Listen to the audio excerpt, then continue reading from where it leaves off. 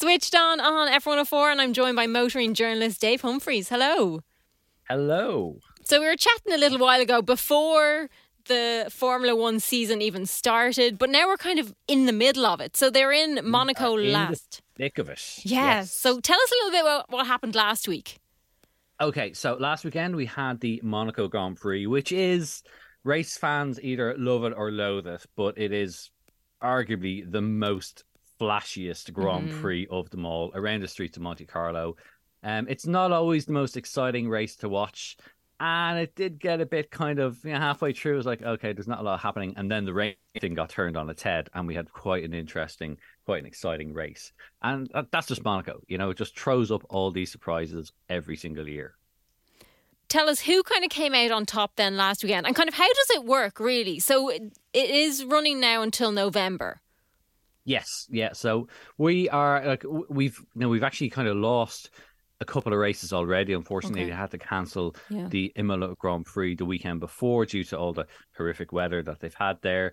But we're also now into the European leg of the season, so to speak. So we've had Monaco now. This weekend we have the Barcelona Grand Prix, and really the races are going to start coming thick and fast now. And the championship is hotting up now. It is still Red Bull in the lead by nobody can touch these guys. The car they have is just so far ahead of everyone else. The next in line really is the Aston Martin, and that's done very, very well this year. That was a bit of a surprise as well. So it is kind of the big thing is how is this Red Bull doing so well?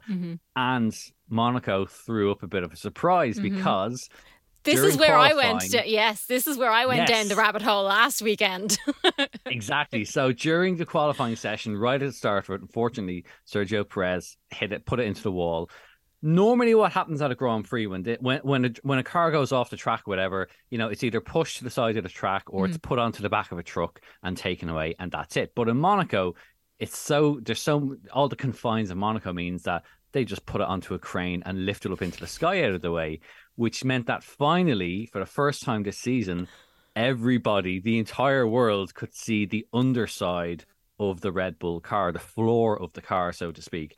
And this is the thing that generates all that downforce, all that performance that this car has. So I'm sure that people in Red Bull literally had their heads in their hands going, oh no, this is literally, what have they done? Now you see how the magic trick is done. That's what this was. And this is where I ended up on Twitter last week, and there was people dissecting it to the minimal. It was unbelievable. Oh, yeah. So when this happens, the pro photographers that are there are literally photographing every single thing they possibly can, because they sell that to the teams. All the other teams will buy these photographs off these kind of photographers, or spy photographers, if you want to call them that, because they're trying to look and see how are they doing this. And this was the first time they've been able to do this with the Red Bull. So it was really quite interesting to see.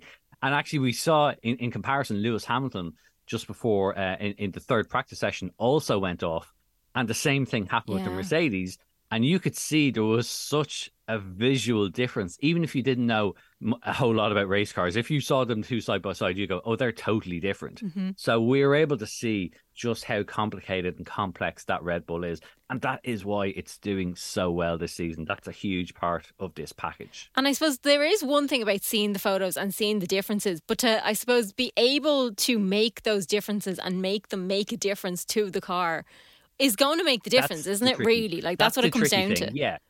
It's not like everyone can turn up this weekend and they've all just made a copy of it. But it will allow them to kind of maybe see something and go, oh, okay, that's an interesting design concept, or that's an interesting, performance upgrade, how they've done that. But this weekend in Spain, a lot of the teams are bringing pretty significant updates. So that's what normally happens. So at the start of a season, we have what are called the flyaway races. So these are in the far-flung corners of the world, like Australia, Bahrain, Saudi Arabia. But once they get to Europe, they're closer to their home bases.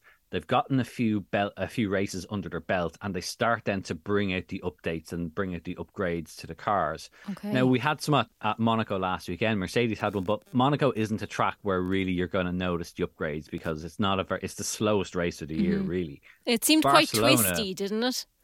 Oh, it's super twisty, and they're never going all that. I mean, they're going quick, but of course they are, but it's not a sort of high performance, high downforce track. that the likes of some of the other races that we're going to visit are. Now, Barcelona is traditionally the big testing track for years and years and years. That was always the testing track for preseason testing. Okay. So it's a track that teams know really well, and it's a great place to introduce upgrades because they can kind of benchmark it against previous years that they've been there. They have a lot of data about it. So this weekend, you're going to see potentially a big performance update from Mercedes. Red Bull are rumored to have a new side pod design, as do Ferrari. So a lot of the teams now are starting to put the upgrades on, and maybe in the hope that they can try and catch up to what Red Bull have done so far with their car. And now in Barcelona, it's going to start out with qualifying races first, isn't it? Yes, exactly. So what we've got is you've got how it's going to run this weekend. On Friday, you're going to have practice 1, practice 2. Saturday, practice 3 is in the morning. Mm-hmm. Then qualify, so not everyone likes to watch your practice sessions, but qualifying on Saturday is the one to watch. That's going to be at 3 p.m. on Saturday. So perfect in the afternoon. Hopefully it's going to still be as sunny as it is now. Mm-hmm. And then that's like you've got a 1 hour qualifying session. Then we're going to have the race on Sunday. Starts at 2 p.m. Irish time, and that's when hopefully we're going to have a pretty good race this year. At the moment, has there been any surprises? I think the biggest surprise that a lot of people will probably say has been the performance of the Aston Martin. Mm-hmm. So Aston Martin last year, they weren't really there at all, and it was kind of sad to see Sebastian Vettel, go out, end his career in a pretty lackluster way. Mm-hmm. But this year, they have just totally turned that car around. They use the same engine as Mercedes, so they're a customer. They're an engine customer of Mercedes, but they're outperforming the works team. So that's kind of slightly embarrassing for Mercedes. But Fernando Alonso has done superb this season. He's got some fantastic results in. He is clearly the third place in the championship. He's been on every podium this year. He's just done really, really well. So, that's the one thing we weren't really expecting. And it's not entirely down to Fernando Alonso either. His teammate, Lance Stroll, he's put in some pretty good performances. Okay, Monaco was a complete disaster for him and he ended up retiring. Mm. But, I think Fernando Alonso is kind of re-energized. He's in that team now. He's making that team work. Unusually for him, he's now really being a real team player, which is something we're not used to seeing from Fernando Alonso. So I don't know. Nobody really understands why he's kind of changed his mindset because he was just a ruthless competitor. Mm-hmm. And the last thing you wanted to ever be was Fernando Alonso's teammate. And, he's had such fraught relationships with, even with Lewis Hamilton many, many years ago when they're both in McLaren. They just used to play terrible mind games with each other. He got on pretty well when he was in Ferrari, but yeah, it's but this year, we're seeing a totally re-energized Fernando Alonso. And as somebody that's followed him, I remember when he had his first race and when he started, so I followed his whole career, and to see him now so energized, so happy, just absolutely in love with the sport, despite being one of the oldest guys on the grid, he is still he has not lost any bit of talent that he has. That's the crucial thing. So it's great to see him doing well in that. I mean, some of the other teams, Ferrari, unfortunately, just continue to almost self-sabotage themselves every single race. It's either, a reliability issue or a bad strategy call. We saw a little bit in Monaco as well, to the point that, Sainz was shouting down the team radio at them. It's just they just seem to not get it right. Maybe now with Fred Vasseur, the new team boss there, hopefully he can maybe kind of steady the ship a little bit. But they just there's been so many times where they have literally snatched defeat from the jaws of victory. There was also some rumours around Lewis Hamilton as well this week, wasn't there? Yes. So this was in the build up to the Monaco Grand Prix. Rumours started to swirl that Ferrari had made an offer to Lewis Hamilton to jump ship, so to switch over to the Maranello team. Now, initially, it wasn't quite clear as to how that would work. They thought, well, is he going to replace Carlos Sainz? But then they actually started to suggest that it would be a bit of a swap deal, and Charles Leclerc would go to Mercedes in his place. So they would do a bit of a driver swap. Now, they have subsequently they've both come out and said, no, absolutely, it's not happening. Ferrari have said they haven't made an offer. Lewis Hamilton was a little bit more coy about it because he's in the middle of contract negotiations with Mercedes. So it was absolutely in his favor to suddenly have a rumor going around that Ferrari, effectively the biggest team in Formula One historically, are trying to sign him, because that just means he can up his price, he can up his value.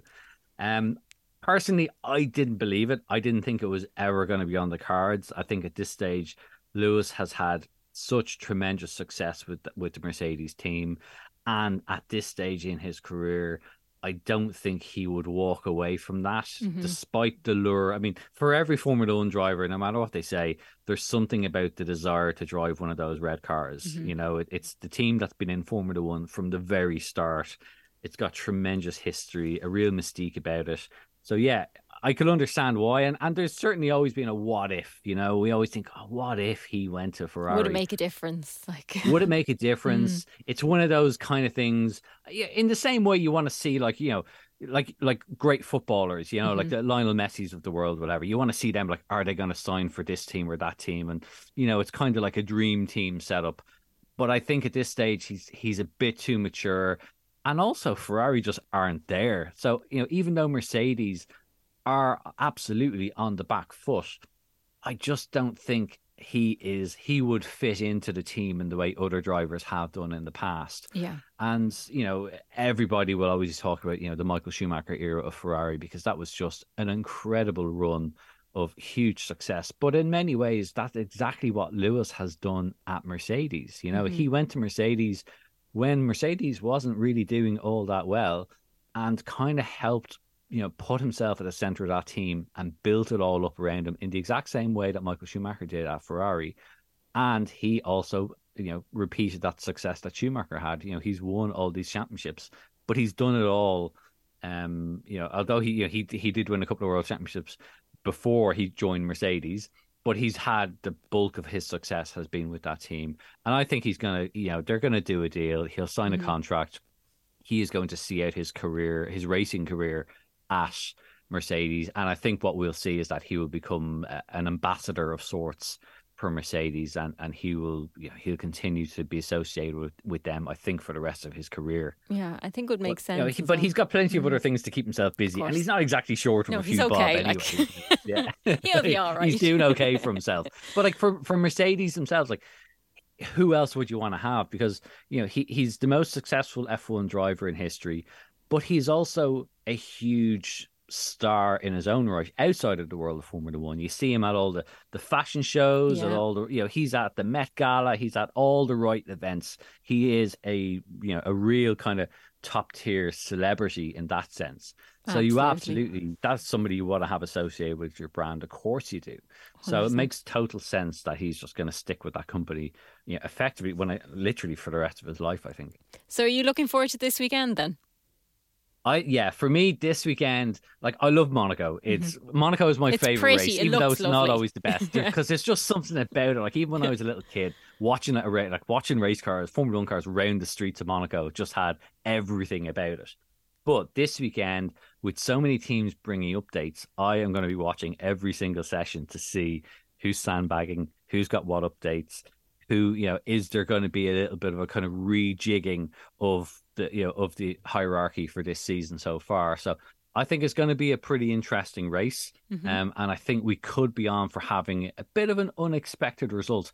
I don't for a second think that Red Bull don't have a chance of winning. I think they are still the absolute in with the best shot of winning. But I think we will see some stuff from Ferrari, and I think hopefully we might see something from Mercedes as well to kind of creep back up. And that will make it a lot more interesting if suddenly you have 3 or 4 more teams much more in the battle to win a race. That's when it's going to get really interesting. Absolutely. Dave Humphreys, motoring journalist, thank you so much for chatting to us. Thanks.